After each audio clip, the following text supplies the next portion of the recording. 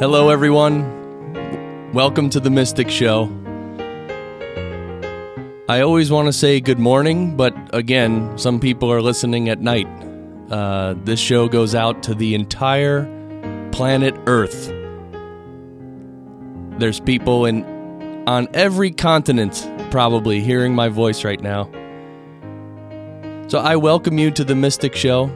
This is the show where we talk about spirituality, meditation, mindfulness,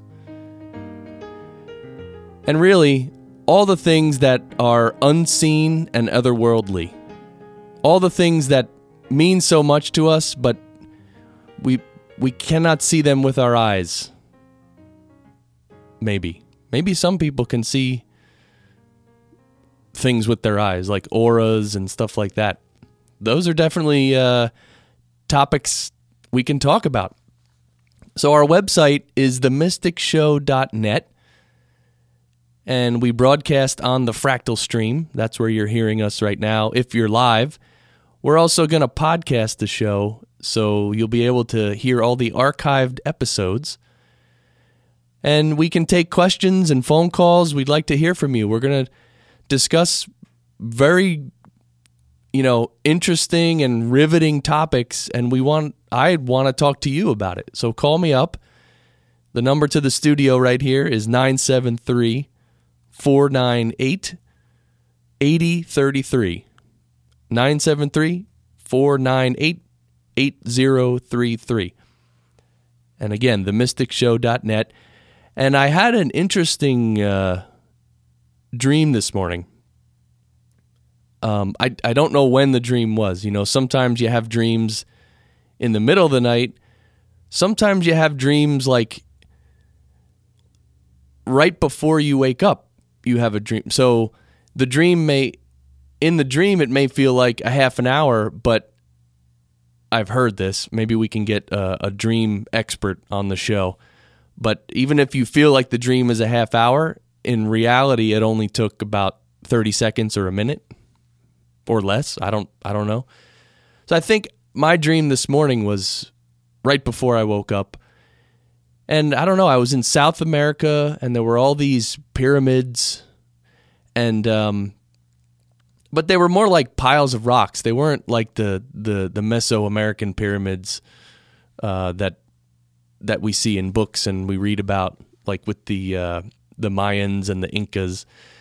But they were more like piles of rocks, and there was one, and then there was another one behind it even bigger, and then there was another one behind it even bigger, and it just seemed they kept getting bigger as they got further away. They got, and the ones in the distance were monstrous, and it reminded me of a fractal, the way it was repeating, and it was self-similar. And anyway, that was interesting, but then there was this like hill that turned, and at the top it kept getting steeper and steeper and steeper. And I started running toward this hill, and I think I was screaming like, "Rah!"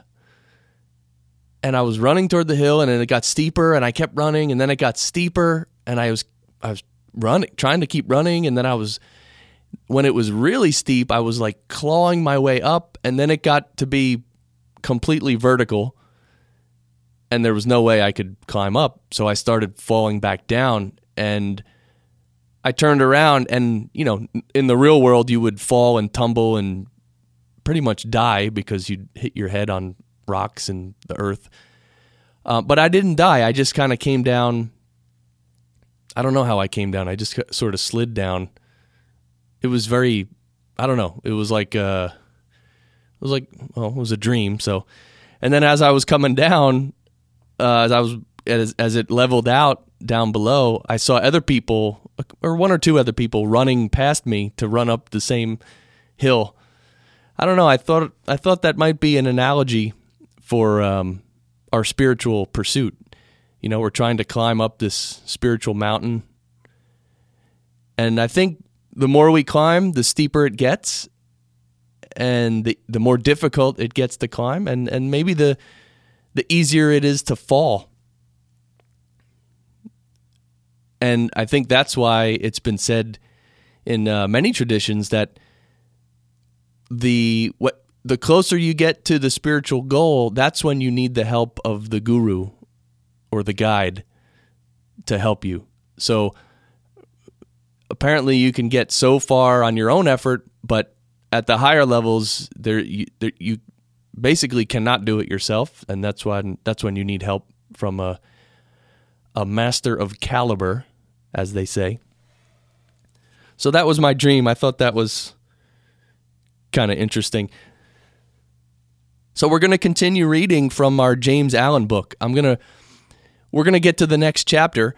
Again, James Allen was a famous, well, I don't know how famous he was, actually, but he was a mystic in England about 100 years ago.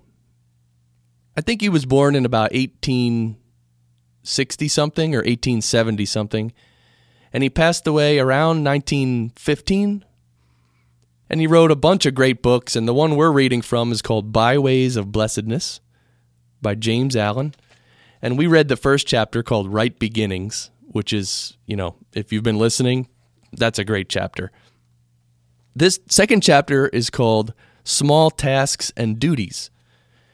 And you might be asking, well, what does this have to do with the mystic show? Or, what does a mystic care about doing small tasks and duties? Isn't a mystic worried about, energy and the universe and all this, higher, whatever, abstract kind of things? Well, turns out, as we'll find out, that small tasks and duties are a great opportunity to practice mindfulness and also create right beginnings like we learned yesterday.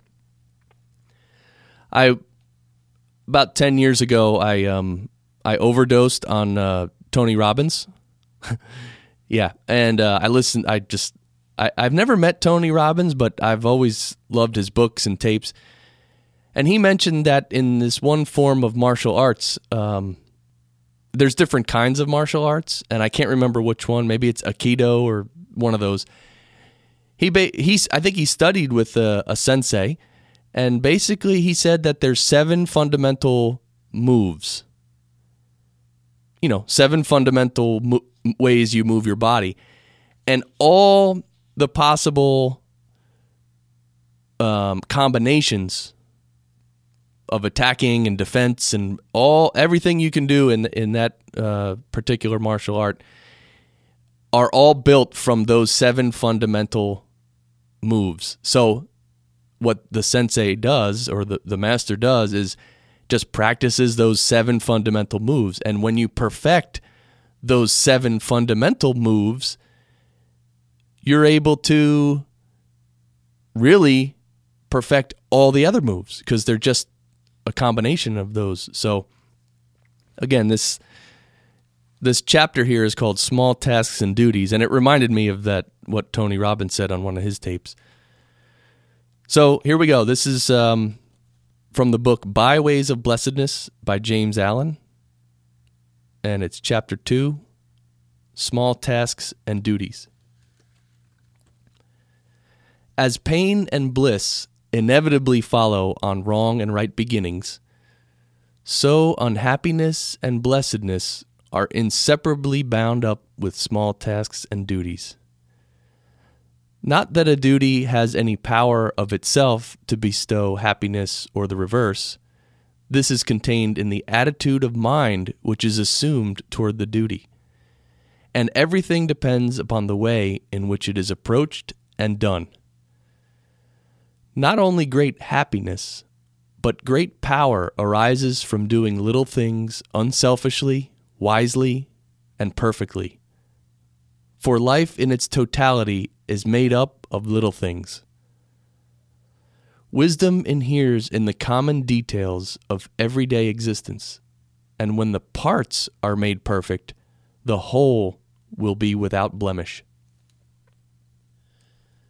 Everything in the universe is made up of little things, and the perfection of the great is based upon the perfection of the small. If any detail of the universe were imperfect, the whole would be imperfect. If any particle were omitted, the aggregate would cease to be. Without a grain of dust, there could be no world. And the world is perfect because the grain of dust is perfect. Neglect of the small is confusion of the great. The snowflake is as perfect as the star. The dewdrop is as symmetrical as the planet. The microbe is not less mathematically proportioned than the man. By laying stone upon stone, plumbing and fitting each with perfect adjustment, the temple at last stands forth in all its architectural beauty. The small precedes the great.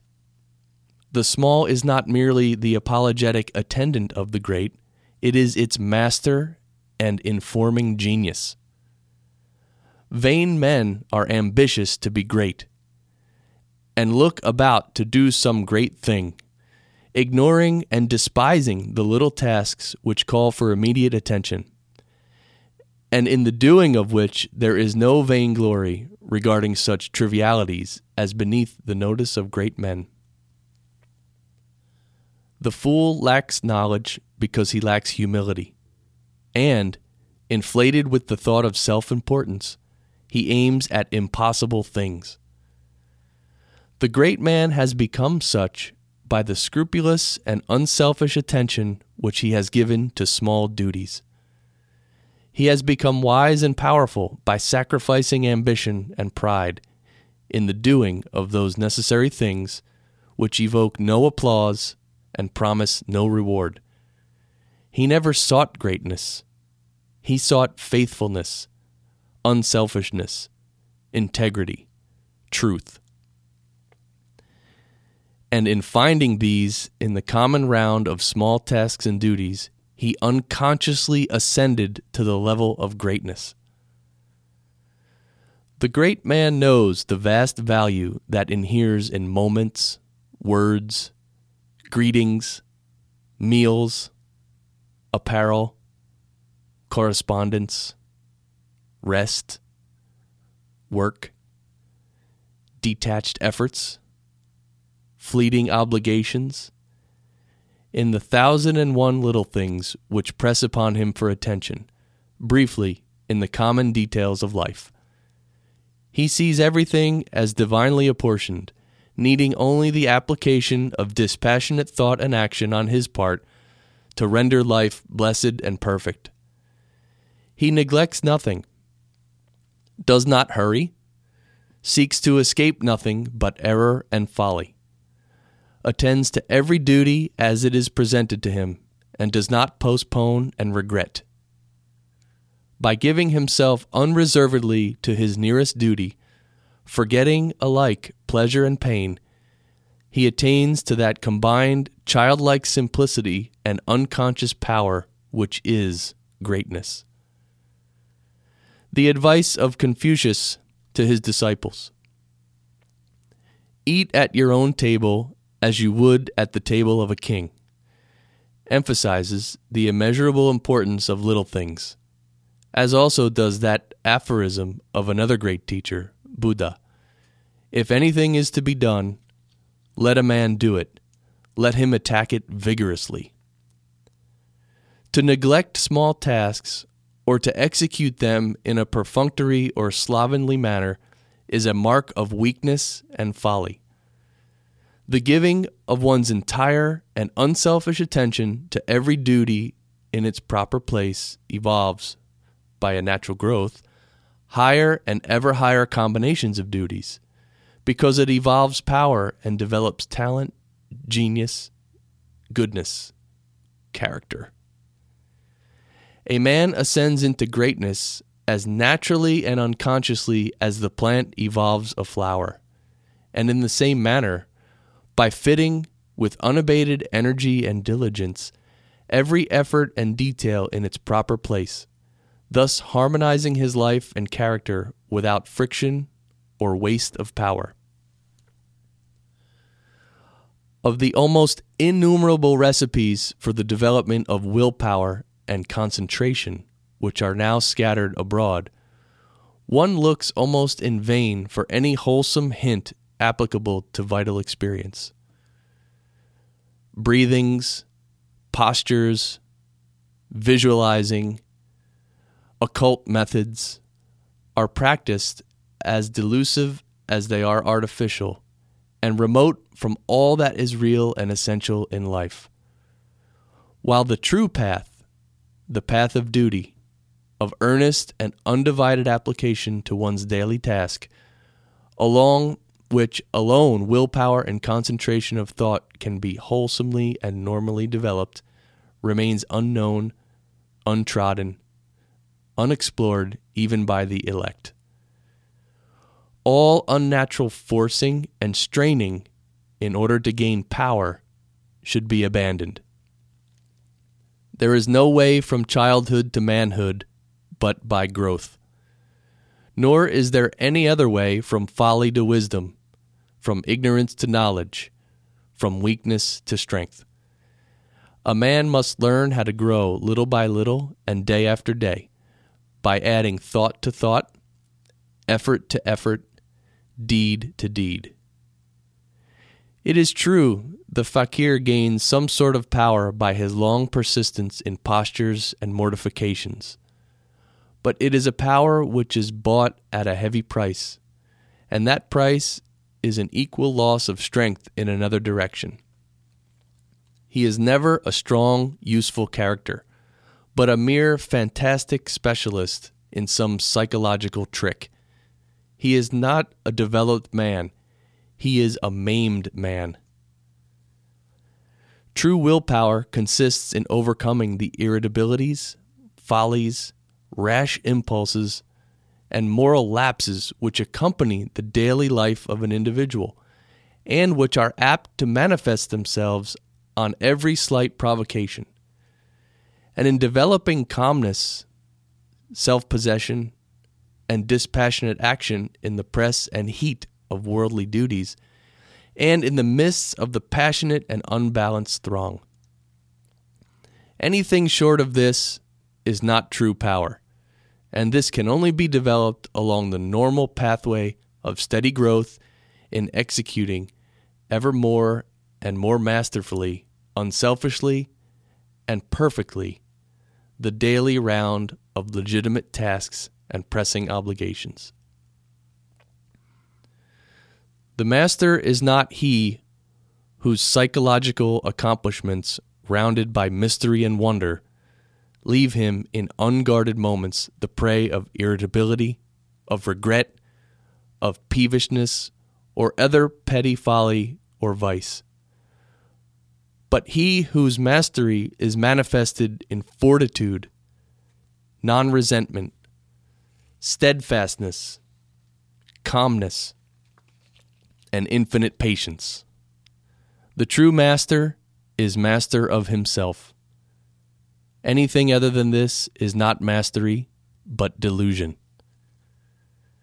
The man who sets his whole mind on the doing of each task as it is presented, who puts into it energy and intelligence, shutting all else out from his mind, and striving to do that one thing, no matter how small, completely and perfectly, detaching himself from all reward in his task, that man will every day be acquiring greater command over his mind, and will, by ever ascending degrees, becoming at last a man of power, a master.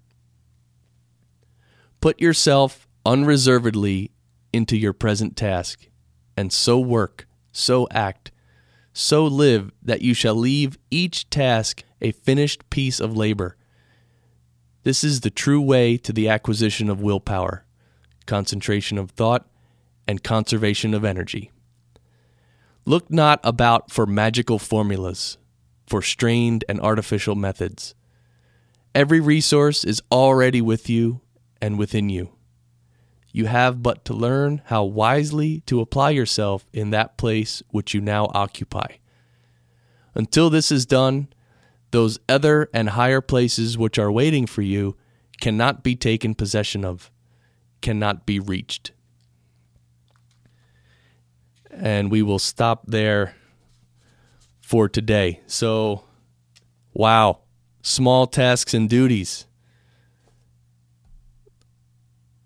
It's I can only say wow, and I'm gonna have to I think just play a short song just to take us a little break. We can just maybe ruminate over that for a couple minutes.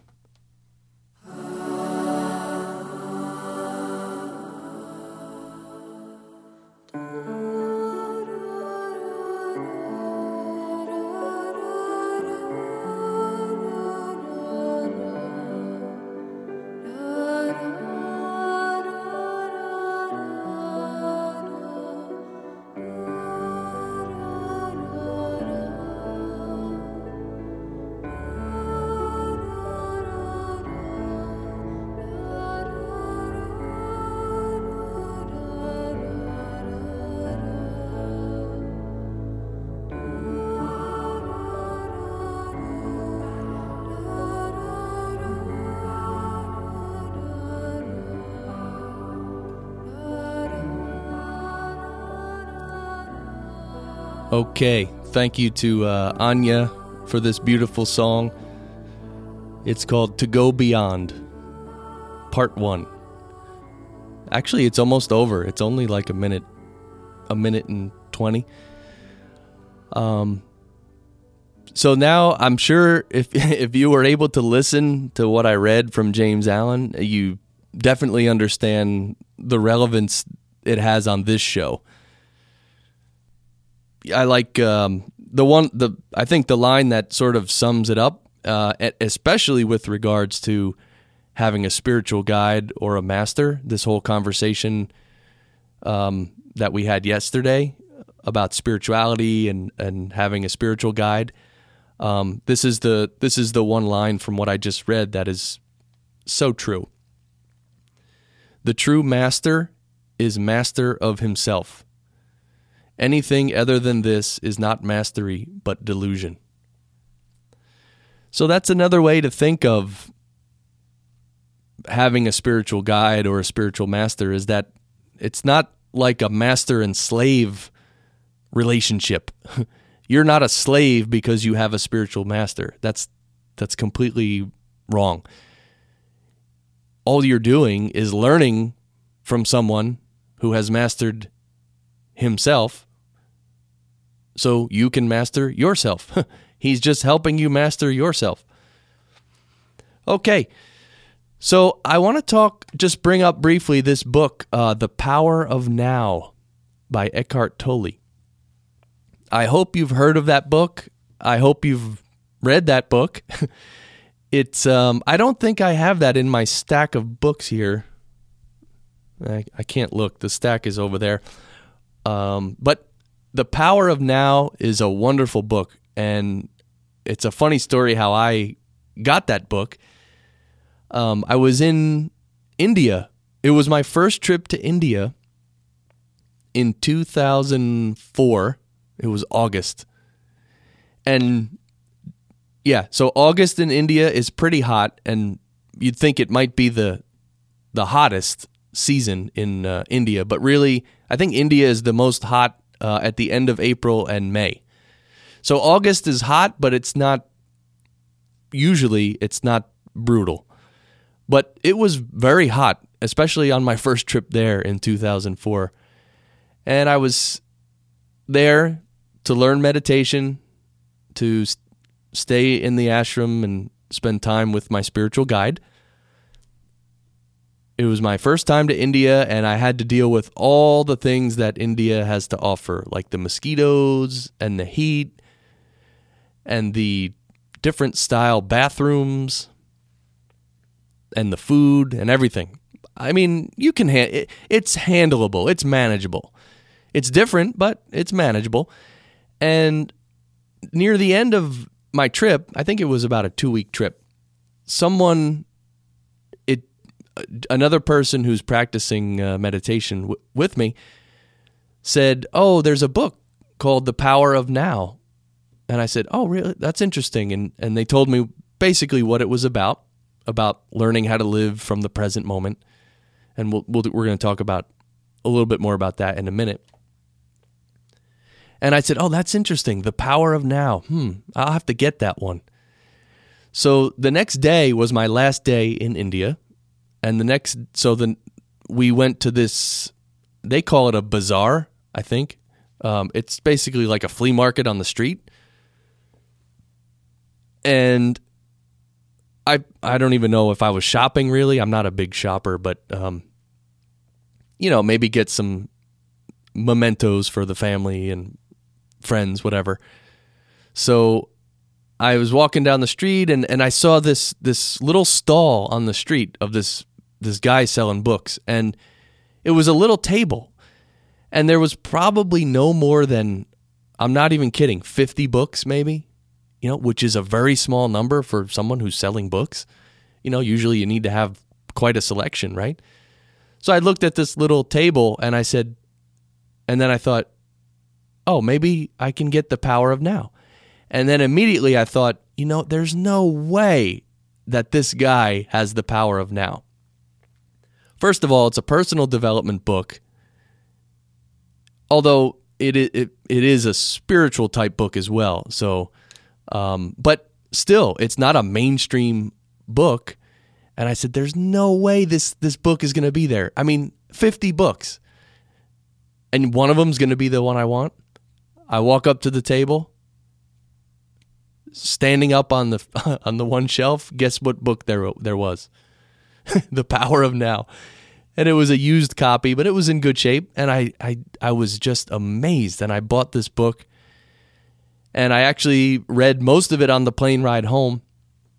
And like I mentioned, it's really, there's so many wonderful concepts in the book, but it's all based around this idea of living in the present moment. That most times, most human beings are either thinking about the past or the future, and they're not in the present moment.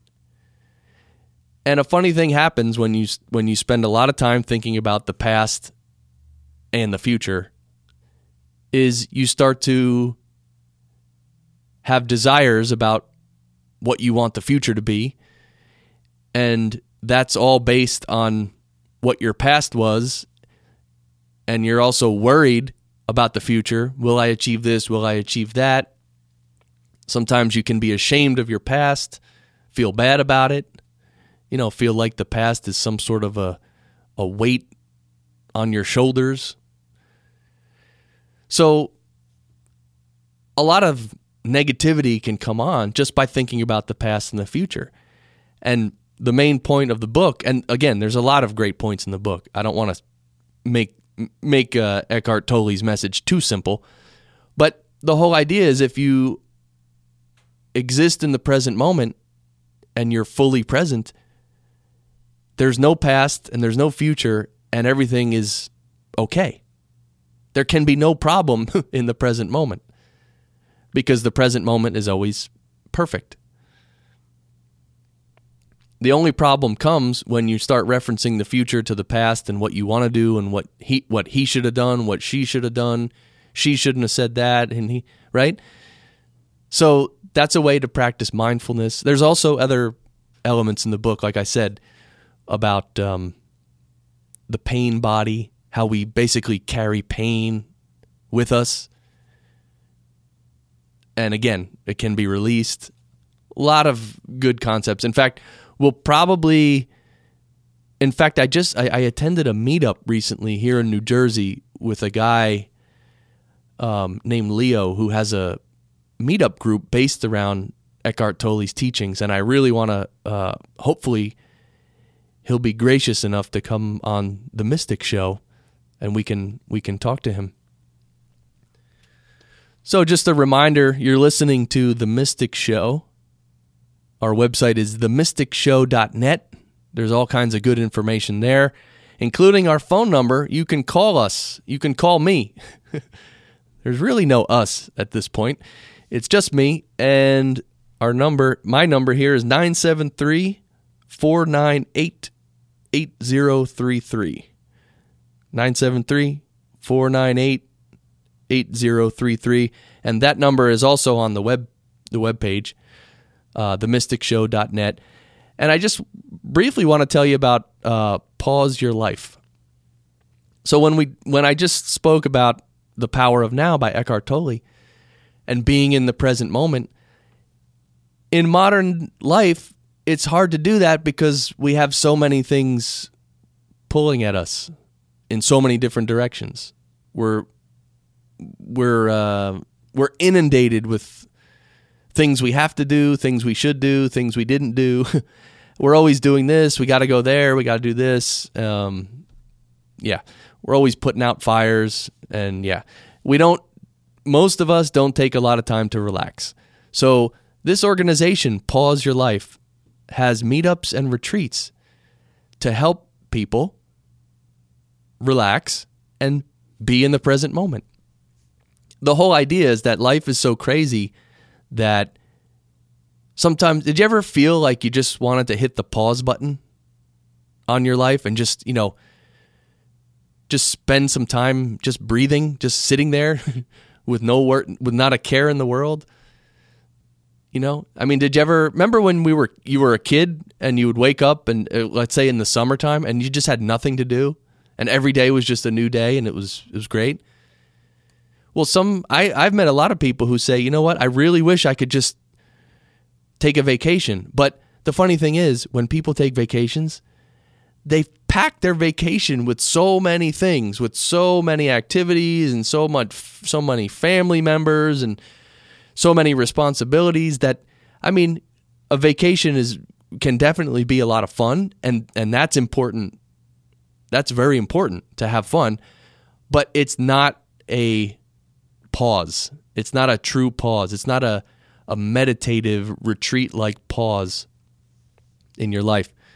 And so pauseyourlife.org is the website, pauseyourlife.org. And there's also a daily pause email you can get, which you'll get emailed a quote every morning, something to ponder, something to pause and think about. So check it out, pauseyourlife.org, and I definitely wanted to just mention that because my wife is hard at work on preparing a lot of great things to help people pause their life. And if you've ever taken a retreat or done, taken some time off and unplugged for real, you know what I'm talking about. And for those of you who've never done that, there's probably going to come a time in your life when you say, look, I gotta just stop. I gotta do something. I gotta really relax and just, take a weekend and go away, unplug, turn the phone off. I don't know. Everyone can do it, even if you're thinking, oh, I could never do that. Well, you can, actually. There's a way to do everything, and it's funny. Once you sort of make up your mind to do something, once you make a decision, and the decision is coming from a place deep in your heart, the universe will actually bend and mold around your decision. It'll help you achieve what you wanted to achieve. So that's pauseyourlife.org. Now, I mentioned yesterday about Swami Vivekananda. And by the way, I don't know if you heard yesterday's show. It will be podcasted as well. I don't know if I was a little too controversial when I was talking about religion and spirituality. And I'm not trying to be controversial. I'm just engaging listeners and you in a conversation that needs to be had. It's a good conversation. It's a meaningful conversation. We can each learn a lot about ourselves by having the conversations. That's why we're having the conversation. That's why this show exists. TheMysticShow.net. And I plan on recording some commercials and other bumpers and things. So I mentioned Swami Vivekananda, and he's one of the spiritual giants from India. He was active in the late 1800s and early 1900s, and he's gave a lot of speeches, and he's written many books, and his message is just wonderful. If you really want to get involved in the religion and spirituality conversation, read some of Swami Vivekananda. Anyway, I mentioned that he gave a presentation in Chicago in the late 1800s. So I actually did a little research with the help of some of our listeners. See, it's very cool when a listener will hear me mention some things, do a little research for me, and send me an email with the information. So that's good. Now I can clarify. So Swami Vivekananda, he actually spoke here in the United States at the World Congress of Religions. The World Congress of Religions. Do we still have that? I don't think there's anything like that. I've never heard of anything like that. Anyway, guess the date that he spoke. Well, you're not going to really guess, but September 11th, 1893. September 11th, 1893. And guess what today is? September 11th. It happens to be 2013. But I thought it was interesting, September 11th. And so what they had was the World Congress of Religions. They had all these different people from different religions come and speak and share and connect and all that. And it's interesting that he got a standing ovation. See, here's what happened. I'm going to read this off the web. This is from swamij.com. Swami Vivekananda's standing ovation.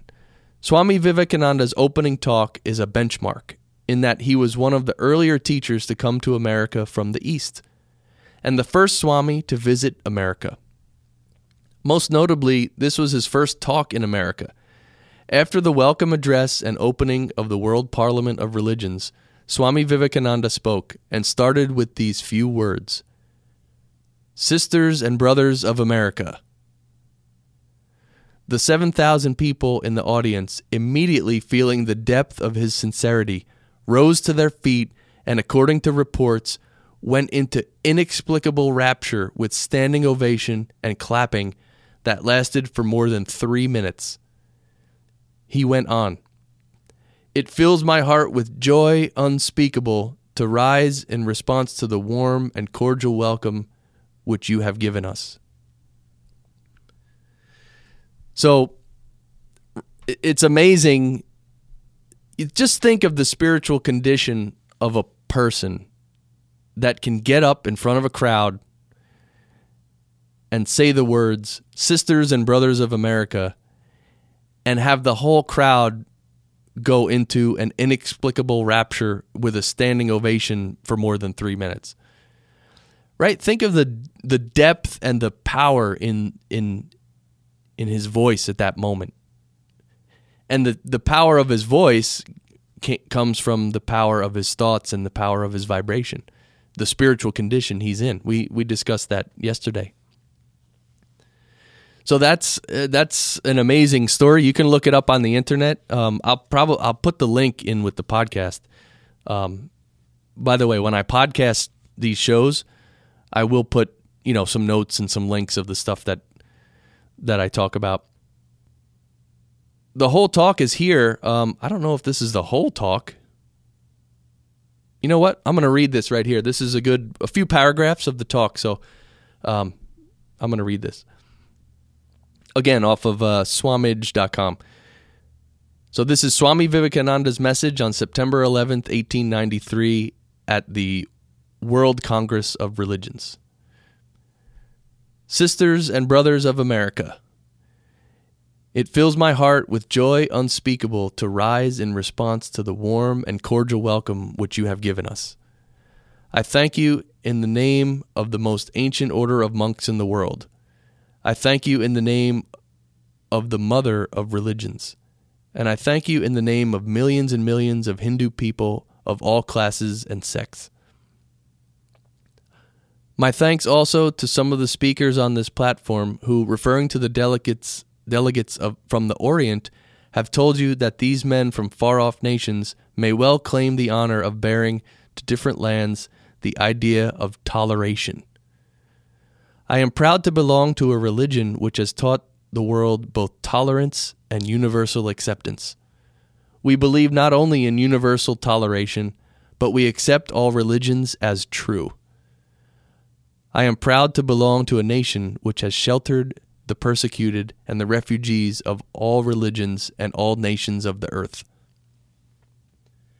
I am proud to tell you that we have gathered in our bosom the purest remnant of the Israelites who came to southern India and took refuge with us in very year in which their holy temple was shattered to pieces by Roman tyranny. I am proud to belong to the religion which has sheltered and is still fostering the remnant of the grand Zoroastrian nation. I will quote to you, brethren, a few lines from a hymn which I remember to have repeated from my earliest childhood, which is every day repeated by millions of human beings. As the different streams, having their sources in different places, all mingle their water in the sea, O Lord, the different paths which men take through different tendencies, various though they appear, crooked or straight, all lead to Thee. The present convention, which is one of the most august assemblies ever held, is in itself a vindication, a declaration to the world of the wonderful doctrine preached in the Gita. Whosoever comes to me, though whatsoever form, I reach him. All men are struggling through paths which in the end lead to me. Sectarianism, bigotry, and its horrible descendant, fanaticism, have long possessed this beautiful earth. They have filled the earth with violence, drenched it often and often with human blood, destroyed civilization, and sent whole nations to despair. Had it not been for these horrible demons, human society would be far more advanced than it is now. But their time is come, and I fervently hope that the bell that tolled this morning in honor of this convention may be the death knell of all fanaticism, of all persecutions with the sword or with the pen, and of all the uncharitable feelings between persons wending their way to the same goal. So that's a little bit from Swami Vivekananda's message on September 11th, 1893. Yeah, I think I'll just take a short break while we ponder what he said there.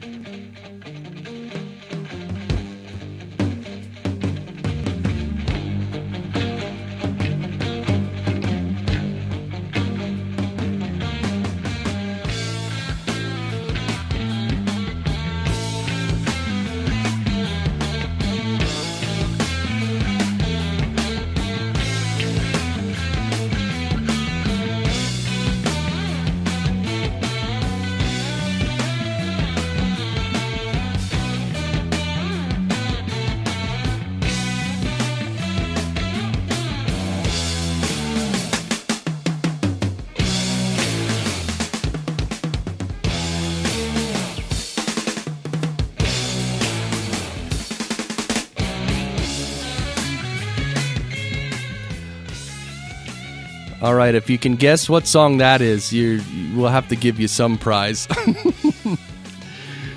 Right? Who says you can't play Black Sabbath after reading a Swami Vivekananda speech?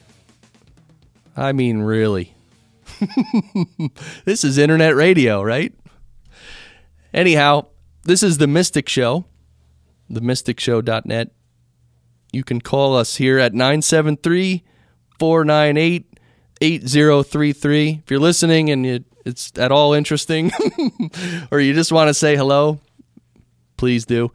Okay, there's a book here called 365 Tao and Daily Meditations by Deng Ming Dao. 365 Tao. This is a book I discovered when I lived in New York City. So one thing to know about me is that I spent about 4 years living in New York City in my early 20s.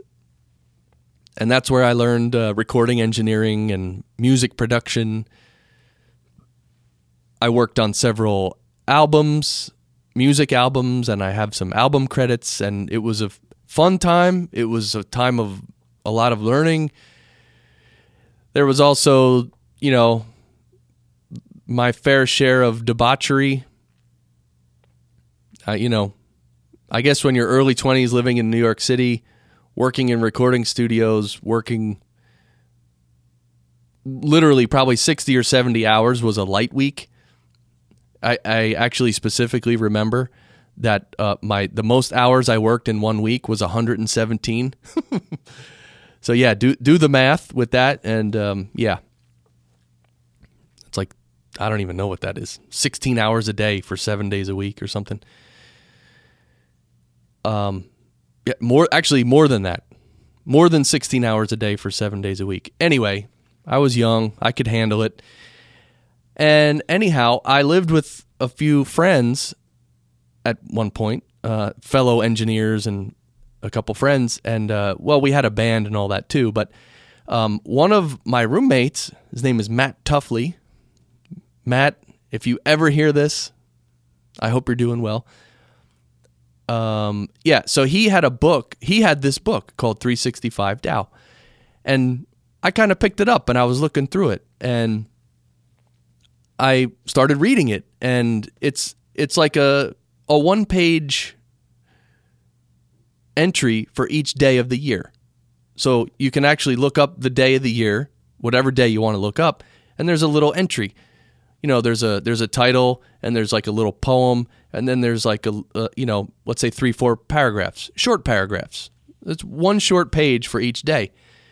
And it's all about Taoism and, this whole, and Taoism, I'm not prepared to explain Taoism right now, but it's an Eastern philosophy. I don't think it's a religion. Maybe it is. If you know anything about Taoism, give us a call. Anyway, I like these passages. It really just makes you think, and it's very simple, and it's very natural. I think Taoism always goes back to nature, which is great. In fact, one of the maxims of the meditation practice that I do is, it says, be simple and in tune with nature. So nature's doing something right. So today, being September 11th, we're going to talk about, I'm going to read the entry from this book for today. So this is September 11th, and the word is conundrum. Okay? The word is conundrum, and the little poem section here is very short. It says, which came first, experience or meaning? So that's really deep. Which came first, experience or meaning? Okay, now I'll read the paragraphs. When we were children, a favorite riddle used to be, which came first, the chicken or the egg? This conundrum was so sticky that it stayed with us even into adulthood and became a cliché indicating any difficult situation of logic. Maybe meaning in life is somewhat arbitrary. People go to work, and their work becomes part of the meaning to their lives. People marry and have a family and declare that these are the most important things to them. If they had taken different jobs, or if they had married a different person, or if they had renounced the world and had become nuns and monks, wouldn't their lives have had different meanings? And then we have the people for whom life dictated so many of their meanings. A person with physical deformities will have a much different life than one born healthy. Someone born into a wealthy, aristocratic family will obviously have a much different outlook than a beggar's child. Someone born in Asia will look at life differently than someone born in Europe. So which comes first? Those who say that meaning comes from our definitions, or those who declare that our circumstances determine our meaning? So that's pretty deep. That's always the question, it's a very mystical question and topic is, destiny and are things predestined?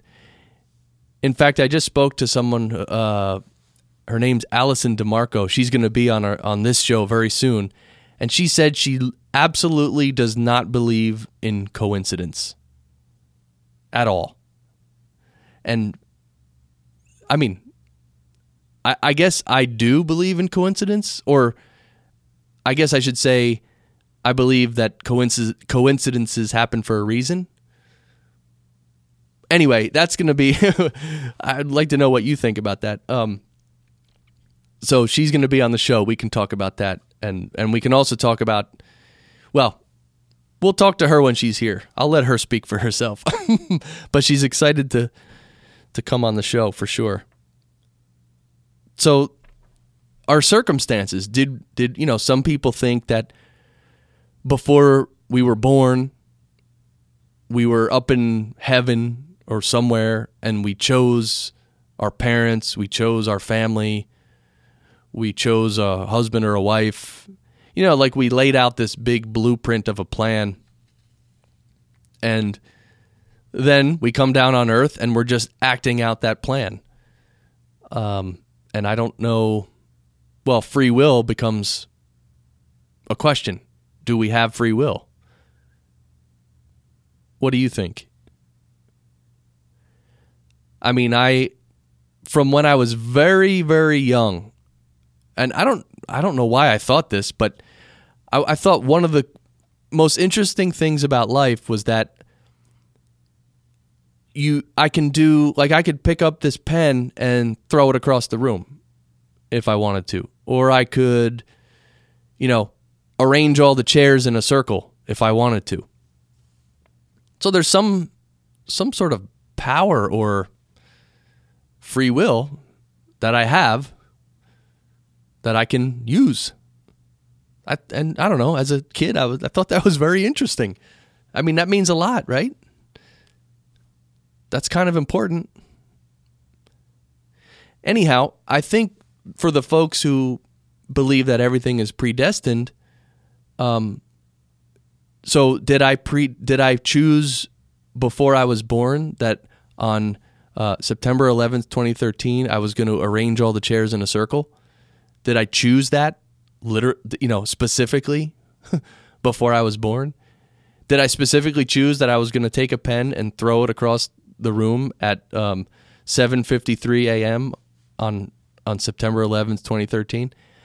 I don't know. I suspect not.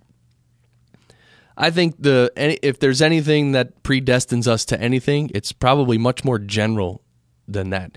In fact, one of my thoughts and ideas is that for the small things like throwing the pen across the room or arranging the chairs in a circle, for those small things, I have free will. I have complete control. I can do it or not do it. So for the small things, I have complete control. But for the bigger things, like, let's say being a wealthy person, which so far I am not. Well, actually, that's all relative, isn't it? I think compared to some people in the world, I would be extremely wealthy. So I shouldn't say that, right? But with regards to my level of wealth, let's say, maybe there is some predestiny going on here. Maybe, yeah, in this life I'm supposed to be middle class or middle of the road with regards to wealth. And this goes to, the whole idea of karma, right? So maybe, karma, reincarnation,